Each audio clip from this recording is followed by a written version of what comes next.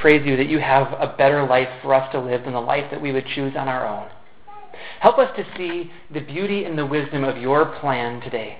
And God, may we surrender again, offer our bodies as living sacrifices to you, and may you do your work of transforming us. In Jesus' name we pray. Amen.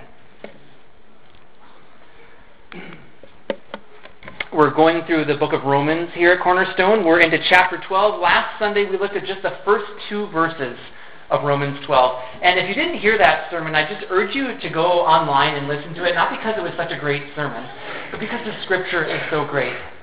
Those verses really are, no pun intended, transformative verses for me. They talk about how God wants to transform us. They talk about how we are to offer our bodies to Him as living sacrifices, and then He transforms us. So instead of following the ways of the world, we let God change us into what He wants us to be. That was the message last Sunday.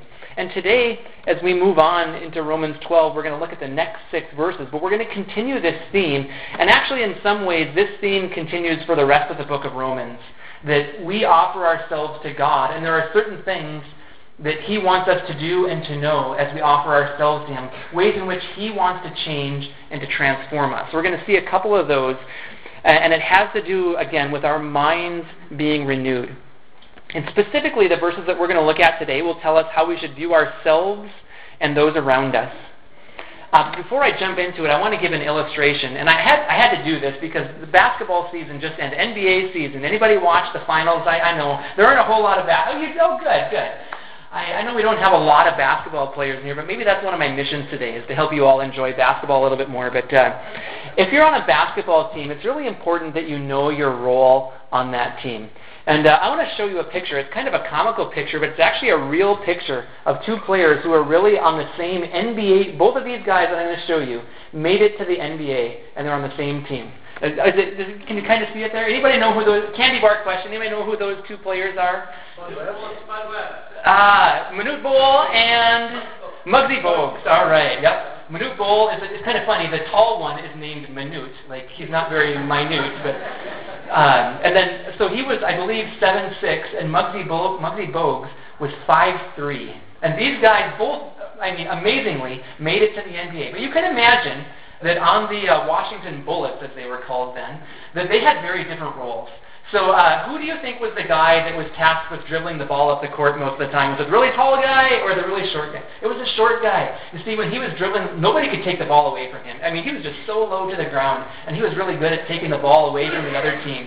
But when it came time to guard somebody like Shaquille O'Neal, do you think they put Muggsy Bogues on it? No.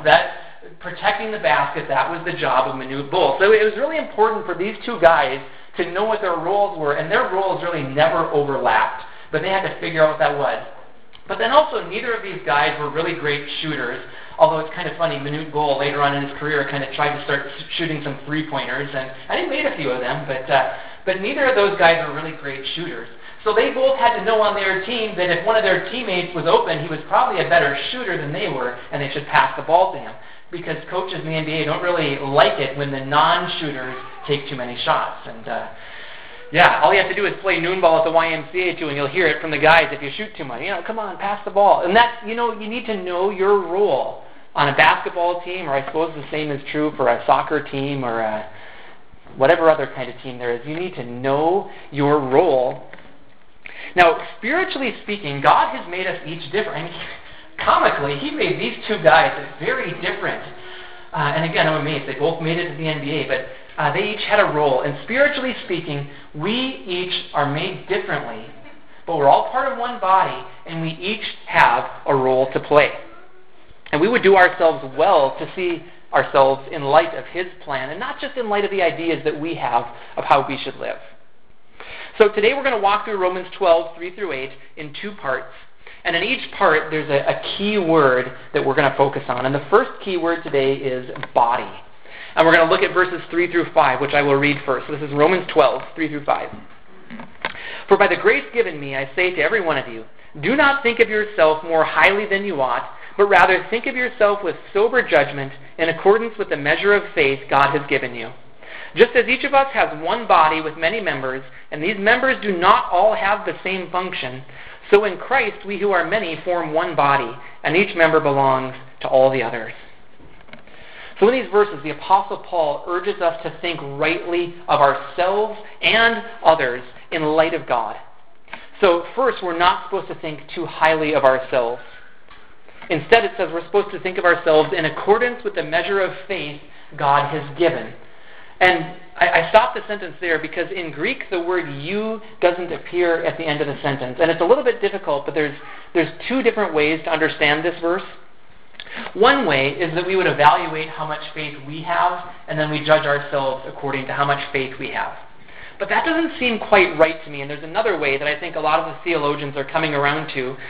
The other way to view this verse is that we are to look at ourselves in light of the one measure of faith that God has given us all, and that is the gospel message. So the measure of faith then is kind of like a measuring stick that we use as we're measuring the gospel, as we're looking at ourselves in light of the gospel, as we look at other people in light of the gospel. And the really cool part about this is that there's just one gospel message. It's the wonderful gospel that the Apostle Paul has laid out for us in the book of Romans, that Jesus lived a perfect life, that he died for our sins, that he rose again on the third day, and that if any of us place our faith in Christ, giving our lives to him, like we just talked about in that song, Surrender, if we do that, God gives us forgiveness and eternal life. So the idea then is that we are to think of ourselves and others according to that measuring stick, according to the gospel. So if that's how we measure ourselves, then how do we stack up? Well, one thing we should realize is that we are people who have been shown grace. Every one of us shown grace. Every one of us came into this as sinners, yet God loved us. That's how we should measure ourselves, as amazingly and deeply loved by God. And think about that love. God loves you so much that he sent his Son for you. That's how we are to think of ourselves. But then let's use that same measuring stick for other people. And if it's true that God loves you, it is also true that God loves those around you with that same kind of love, with that same kind of grace in which he sent Jesus Christ for them as well. So that's how we're supposed to think about other people too, in light of the gospel. So measuring ourselves this way should cause us to realize that we are no better or no worse than the people around us. We are all loved by God, so we don't measure ourselves according to human standards to try to make ourselves look better. That's the way of the world, right? I mean, that's why they keep statistics in the NBA, right? So you can measure yourselves. But we are not to look at that as our value. Our value comes from the fact that we are loved by God. And it's the same for people around us. So really what we should do is we should think like Jesus did. In Philippians 2, it tells us that Jesus, although being God, came to earth and took the form of a servant. And it tells us in Philippians 2 that we're supposed to have the same mindset as that of Christ Jesus. And think of it this way. Jesus had way more reason than any of us to think highly of himself, right? I mean, he's God the Son. But what was his pattern here on earth? Think about how Jesus loved the poor and the outcast. Jesus was using that measuring stick of the gospel and the love of God as he looked at other people, and that's how we should view other people as well. And then Paul goes on to explain this metaphor in verses 4 and 5, and I want to reread those. It says, just as each of us has one body with many members, and these members do not all have the same function, so in Christ we who are many form one body, and each member belongs to all the others. Now let me use a similar metaphor. I am right-handed, and you could say, I suppose, in that sense, from a worldly perspective, that my right hand is more valuable than my left hand. But practically speaking, when it's wintertime and it's cold outside, I don't just put a glove on my right hand and say, well, my left hand isn't very valuable, so I'll just let it be exposed to the elements. No, nobody lives that way, right? And I think that's why Paul's using this analogy of the body, is because even though we might think that some parts of the body have more value than others, we should treat each part of the body with the respect in light of the gospel that they deserve. And that means that we love each person, care for each person. God values every part of the body. He made the body the way that he wants to. He values every part. We should value every part. Now, this body language is pretty familiar, I'm sure, to many of you because it appears lots of places in the Bible. But here's how it works. Christ is the head of the body, and when we come to him, we are joined into that body. And it's pretty amazing the reason why the Bible tells us that we are joined into this body. It's, according to Ephesians 4, so that we can attain maturity. And not just maturity. It's not just like God wants us to raise up to some human standard of maturity. If you read Ephesians 4, it's amazing. God wants us to attain to the measure of the fullness of Christ. That's why God joins us into the body, so that we can all be brought into that maturity of Christ. It's an amazing work that God wants to do, and that's why he joins us into the body, so he can do his work in all of us. It reminds me of Romans 12, too, that wonderful verse about how God does this work of transformation. God is a master artist in this sense, and he can take any single one of us and transform us more into the image of Christ. And he has a plan when we see him face to face to finish that, to bring us into glorification with him. So the next time you look around at somebody else and you're tempted to look down on them, think about that. God can bring that person through that process of glorification and make them more like Christ. So that's true not just for us individually, but it's true for those around us. The body of Christ has many members. Just like a human body has many different members with many different functions, so it is with the body of Christ. We're all different. Some of us are maybe more different than others. I was talking with somebody about being Norwegian, and maybe we who are Norwegian are a little more different, but hey, God made us that way, right? And he must have a plan for it. But we are one body, and like it says in verse 5, we all belong to each other. Now, to drive this point home, I want to read a somewhat lengthy passage from 1 Corinthians 12, which, by the way, 1 Corinthians 12 is kind of a parallel passage to the passage we're looking at today in Romans. So some of you may want to go home and read all of 1 Corinthians 12. I think it'll help you understand Romans 12. But I want to read verses 14 to 27 of 1 Corinthians 12, and I'll put it up here for you. Now, the body is not made up of one part, but of many. If the foot should say, because I am not a hand, I do not belong to the body, it would not for that reason cease to be part of the body.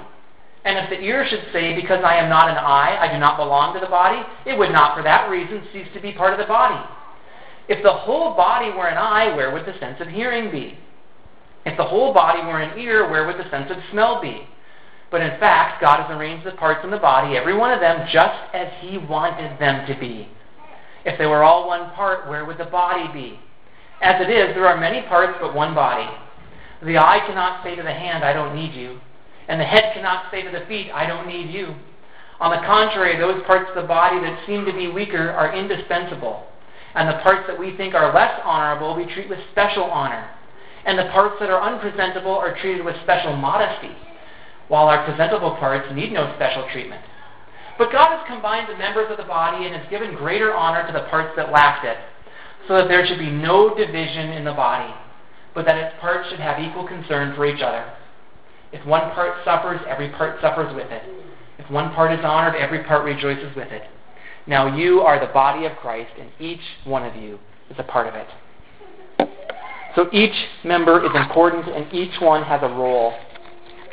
As such, we shouldn't think too much of ourselves, nor should we look down on other people. According to the gospel, the measure of faith, this is how we should view ourselves and each other. God put us in the body, and he knows what he's doing. So let's close down this first section with some application questions. I've got two of them for you. The first one is, do you think too highly of yourself? And don't look at the person next to you. Do you think too highly of yourself? The world tempts us to think this way. The world tempts us to look at what we do, to look at the things that we're capable of, and to compare ourselves with others, and to think better of ourselves. It's so easy to think that way, to be tempted into that. But God tells us to live for him as part of a much larger body. So what can you do to remind yourself not to focus too much on yourself? I think the easy answer to that question is just start thinking about others. Think about God pray, and then think about others. Don't just pray for yourself, pray for others as well. Look for opportunities to serve those around you. But do something to stop yourself from just thinking about yourself. It's a very simple application, but I think it's one that a lot of us humans need to work on. And then the second question for application, do you value everyone in the body of Christ? Now, the body of Christ is a large body, and we here at Cornerstone Church are just kind of one small snapshot of that body. But let's just think about Cornerstone here. Do you value everyone at Cornerstone? Or do you kind of think of some people as, maybe not quite as important? Again, let's think about how God thinks about us. He brings all of us into the body of Christ when we receive Jesus Christ as our Savior and Lord. God brings us together, and as such, we belong to Christ, and as such, we all belong to each other. So every part is important. Every person is valuable. And I think the simple way here is to just view other people in light of the gospel. And that means if they have come to Christ, they are a brother or sister in the Lord, and God is bringing them through a process, a wonderful process. But then also I was thinking, what about the people who haven't yet come to Christ? How should we view them? Well, let's view them in light of the gospel too. And what does the gospel teach us about people who don't yet know God? Well, there's a parable in which we learn that heaven rejoices more over one sinner who repents than over 99 people who don't need to repent. Do you think of the lost that way? I think for some Christians it's so easy to try to close ourselves off from the lost and not think about them because it might feel safer or easier that way. But the gospel compels us to go out to them, to befriend them, to love them as God loves them, and to share the gospel with them.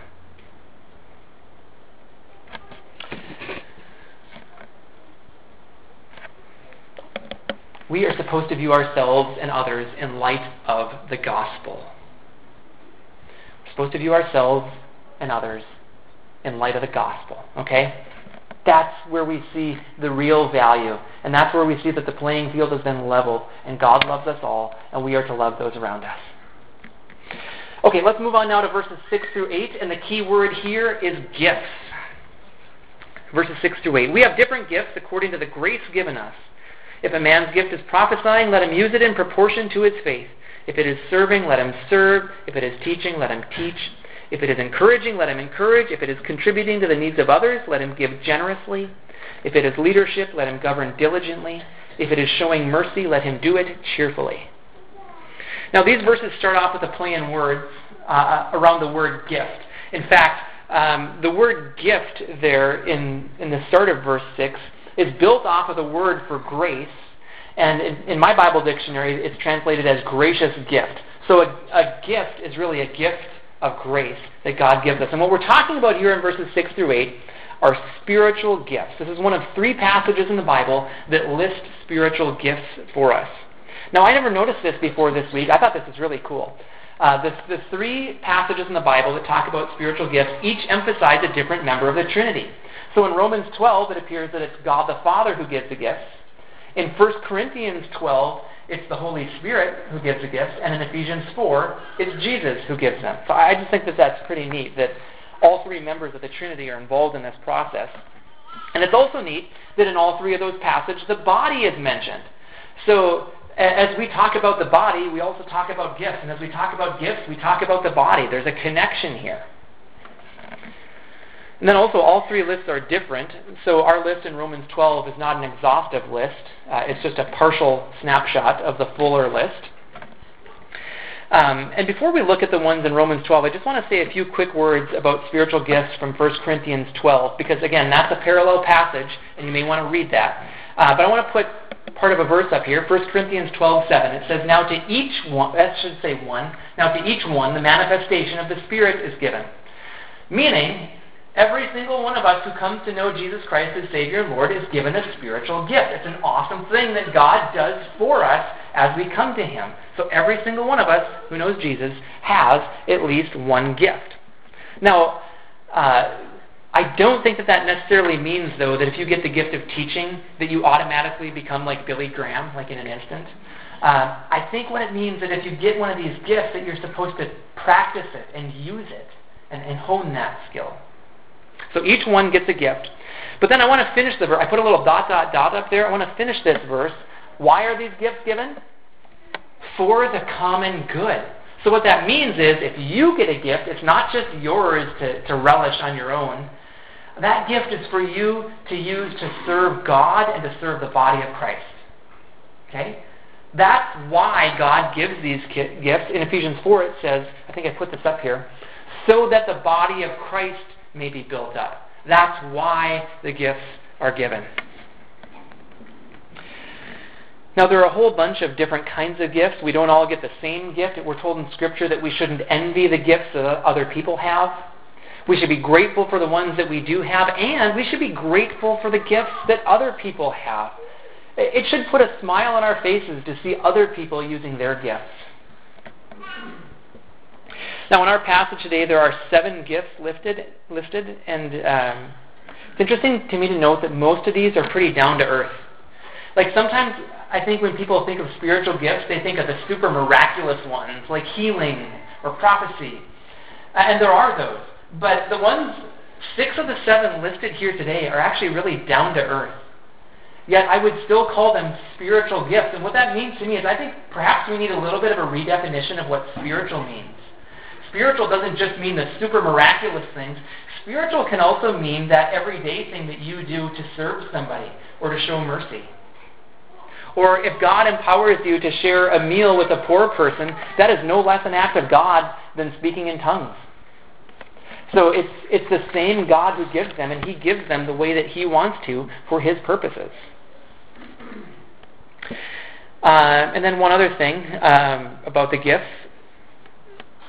You may not have some of these gifts that are listed.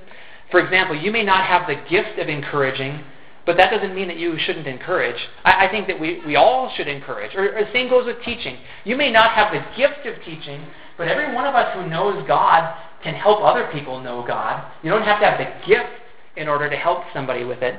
The way that I would define a gift is it's a God-given extra capacity to do something. God-given extra capacity to do something. Okay, so let's walk through the list now, and I'm going to put the scripture up there, and I'm just going to underline these words, and I'm going to check my underlining. Good. Last week I apologized when I underlined things on the overhead. It like blocked it out, so that's not what I was trying to do, but now here we're going to emphasize just these 7 gifts as we walk through them. And the first one is prophesying. And Paul starts off with the most difficult one. Okay, the other 6 are actually pretty easy to understand, but this one's a little bit more difficult, so we're going to spend a little bit of time on this one. To give a prophecy is to receive a revelation from God and then to give it to other people. And that can be in regard to future circumstances, like telling what's going to happen, or it can be shining light on a current circumstance. That's what the gift of prophecy is. Now, some people believe that gifts like prophecy, as well as some of the other more miraculous gifts, are no longer given today. It's a theological belief called cessationism, from the word cease, meaning that they think that these have ceased to be given. Now, I am not a cessationist for 2 reasons. I'd just like to walk you through why that is. First, I don't believe that the Bible says that God has stopped giving these gifts. The Bible does say in 1 Corinthians 13 that some of the gifts, like prophecy, will cease. But I believe that that's talking about a future time, because it's talking about the time when we will see God face to face. When we're with Him, we won't need the gift of prophecy because it will be with God. So I think when the Bible talks about some of those gifts ceasing, I think it's talking about a future time, probably our time with God face to face, that those gifts will cease. So I don't believe that the Bible has said that they've stopped being given. We may not see them as much, and it could be that God doesn't give them as much because He's emphasizing other gifts, but I stop short, far short of saying that God has stopped giving them. And my second reason is because I don't want to limit God. God tells us that these are spiritual gifts, and if He wants to give them to somebody, I don't want to get in His way. So I guess that leaves me in the camp of believing that prophecy is still a gift for today. And the $1 million question is, what in the world is it then? What does it look like? Well, it could look like someone receiving a word from God. Have you ever had somebody come up to you and say, I have a word from God for you? I have, and honestly, it was a little off-putting. But let me tell you now, with a few more years of experience under my belt, if somebody came up to me and said, I have a word of God from you, I would be very cautious about that, but I would listen. I'd try probably not to speak back right away. What I would probably try to do is take that word that was given to me and first of all take it to Scripture and say, does it line up with Scripture? And then I would take it to prayer. And as I'm going through Scripture too, and I'd talk to God and say, God, is that from you? Is there anything in there from you that I need to hear? And then I'd go take some godly advice from some other people that I trust as well. So, but it's possible, I believe it's possible that God could work that way. Now, there's another possible way to understand the word prophecy, and I was pretty intrigued as I studied this one this week. It's by the theologian Wayne Grudem, who I look at as one of the top theologians of our day. You know, he'd be on the short list of the top theologians of our day, I think. And he suggested, I'm not sure if he lands on this view, but he suggested that perhaps prophecy is maybe in line with what we call illumination. Now, if you haven't heard the word illumination, here's a little Theology 101 for you. We evangelicals love the word illumination. What it means is it's the Holy Spirit shining light on Scripture. So we believe that when we receive Jesus Christ as Savior and Lord, we also receive the Holy Spirit. And since the Holy Spirit is the author of Scripture, that means that the author of Scripture lives inside of us, and he can shine light on Scripture as we read it. As we are in tune with the Holy Spirit, keeping in step with the Spirit, like it says in Galatians 5, we expect that the Holy Spirit would shine light on Scripture. So it could be then that some people have an extra God-given capacity to be in tune with the Holy Spirit, to understand Scripture in that way, and then proclaim it to others. And if so, it could be that they're engaging in prophecy. Now, I'm not sure. I think I might just kind of leave it where I understand Wayne Grudem to leave it and just say it's possible that that's what prophecy is. Although it kind of blurs the line a little bit with teaching. But nevertheless, God may very well give the gift of prophecy today. But what does it say in verse 6? If a man's gift is prophesying, let him use it in proportion to his faith, or perhaps more accurately, in an NIV footnote, it says, in agreement with the faith. That is, if anybody is prophesying, it should line up with what God has already revealed in His Word. So, okay. Let's move on. Is that all right if we move on? The next ones are going to be a lot easier. Serving is the next one. Serving means helping people in need. Perhaps God has given you eyes to see and hands to help with what people need. And if you have this gift or you think you might have it, I just urge you to seek out ways to serve. Just look for ways. Even go up to people who might have a need and ask them, what can I do for you? It's kind of a scary thought, but if you have the gift of serving, I'd encourage you to look for those needs. Or that, you could even ask me, Eric, what needs do you know of in the church or around town? But look for ways to serve. Then the next gift is teaching. Again, an easier one. Some people have an extra God-given capacity to understand and proclaim God's Word. And if you think this might be you, I just urge you to look for ways to use your gift of teaching. And maybe that means you volunteer to teach a Sunday school class. We have opportunities for that. Maybe it means you come up to me and say, hey, I'm interested in being a small group Bible study leader at some time. And my response might not be, okay, here you go, here's your group to start it. My response might be, well, let's put you in a group with another leader that you can learn from, that you can watch for a year. And maybe sometimes during that year you'll get a chance to fill in. But maybe next year then you'll be able to teach. But you see how that works? If we have a spiritual gift, again, I think it's something that God gives us to hone, to build up, and to use. Okay, the next gift is encouraging. All of us should encourage one another, but some people are especially good at it, and they notice people who could use encouragement. So if you think that's you, if you think that you're good at encouraging, or you just notice people who need encouragement, I just urge you, write a note. Or go up to somebody and look them in the eye and say, here's what I appreciate about you. And by the way, one other way to determine if you have a spiritual gift is that you may have extra joy as you do it. Like every single one of us is called to serve, but somebody with the gift of serving might just have extra joy as they do it. Same with encouraging. You might just be like, wow, this is what God put me on earth to do. And if that's you, then do it. The next one, contributing to the needs of others. The word contributing here literally means to share with. So that means that you may have a God-given extra capacity to be able to share with people in need. Now, that could be because maybe you're wealthy and you have more things to share. Or it could be that you're just good at helping people find the resources that are out there somewhere else. So here's a resource you know that is available, and here's a person with a need, and you can kind of be a matchmaker. That could be contributing to the needs of others. But maybe God has given you this gift of just seeing what needs to be done and helping meet that need. Now, this one, it says, if your gift is contributing to the needs of others, it says, let him give generously. And think about it. If that's a gift of yours, that means that you will have joy as you give. It's ironic, but Jesus alerted us to this fact. He said, it is more blessed to give than to receive. Which, by the way, this should be another candy bar question. In which book of the Bible did Jesus say that? Anybody know? Acts! You got it. Ah, good, Daryl. All right, come up. I think I got some stale candy bars up here still. So, is that my gift, giving candy? I don't know. Some people might say no. The next gift is leadership. Do you ever notice that people often look to you to lead? Are you often in a group of people and they're trying to figure out what needs to be done and you just kind of know what needs to be done? Or do you just often find that people follow you wherever you go? People just kind of follow you. If so, you might have the gift of leadership. And if so, don't use it for yourself and for your own glory. God has given you that gift to help people grow in their faith. So what it says here, if that's your gift, govern diligently. That means with zeal. That means you work hard at it. Work as if working for the Lord and not for yourself. Because you can help people grow the way that God wants them to grow. And then the last gift is showing mercy. If you have this gift, you have compassion. You not only see the needs that people have, but you want to help meet those needs.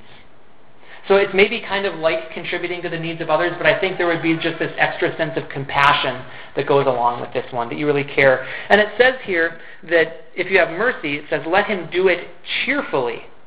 Oftentimes the pattern of this world is that if we help people out, sometimes we do it begrudgingly.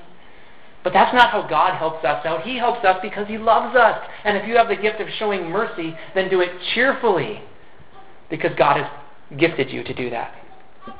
Okay, so there's the list. Application for this point, question, do you have any of those gifts?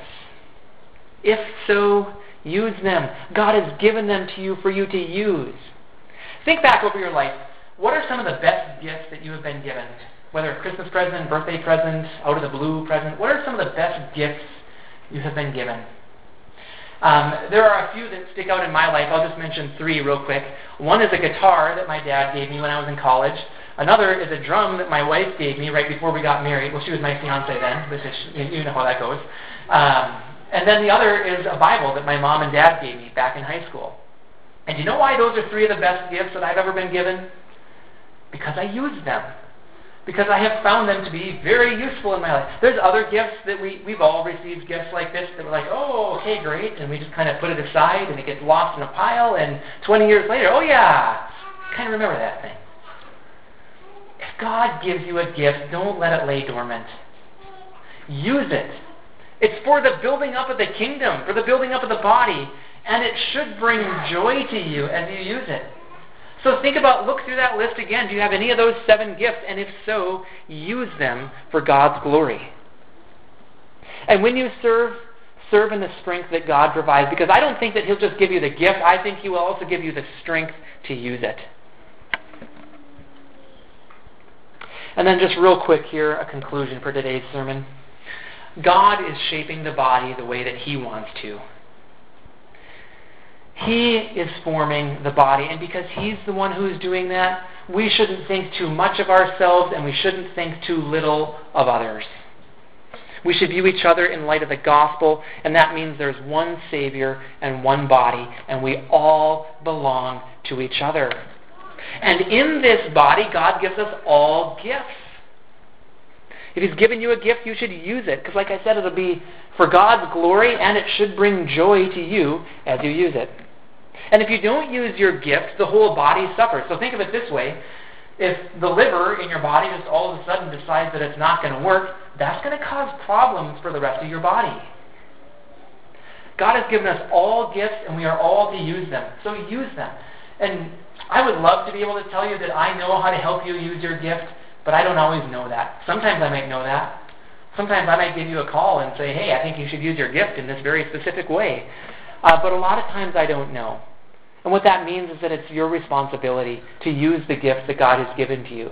So talk to your friends about it, talk to me about it, see how you can begin to use those gifts, but use them. Because if you do use your gifts, there can be amazing results, and you can see the power of God at work in you and in the body. Would you pray with me? God, we thank you for how you have arranged things in the body. We thank you that you've invited us into the body of Christ, that by faith we can receive Christ and be joined to Him and to others as well. So God, help us to remember that you put us in this body. Help us to remember not to think too highly of ourselves and not to look down on others. And God, I thank you also that you give us gifts. God, it is fun to use those gifts that you give. Help us to use them for your glory and for the building up of the body. Help us not to let those gifts lay dormant, but help us to use them. So remind us, God, even now, what gifts you have given us and how we can use them.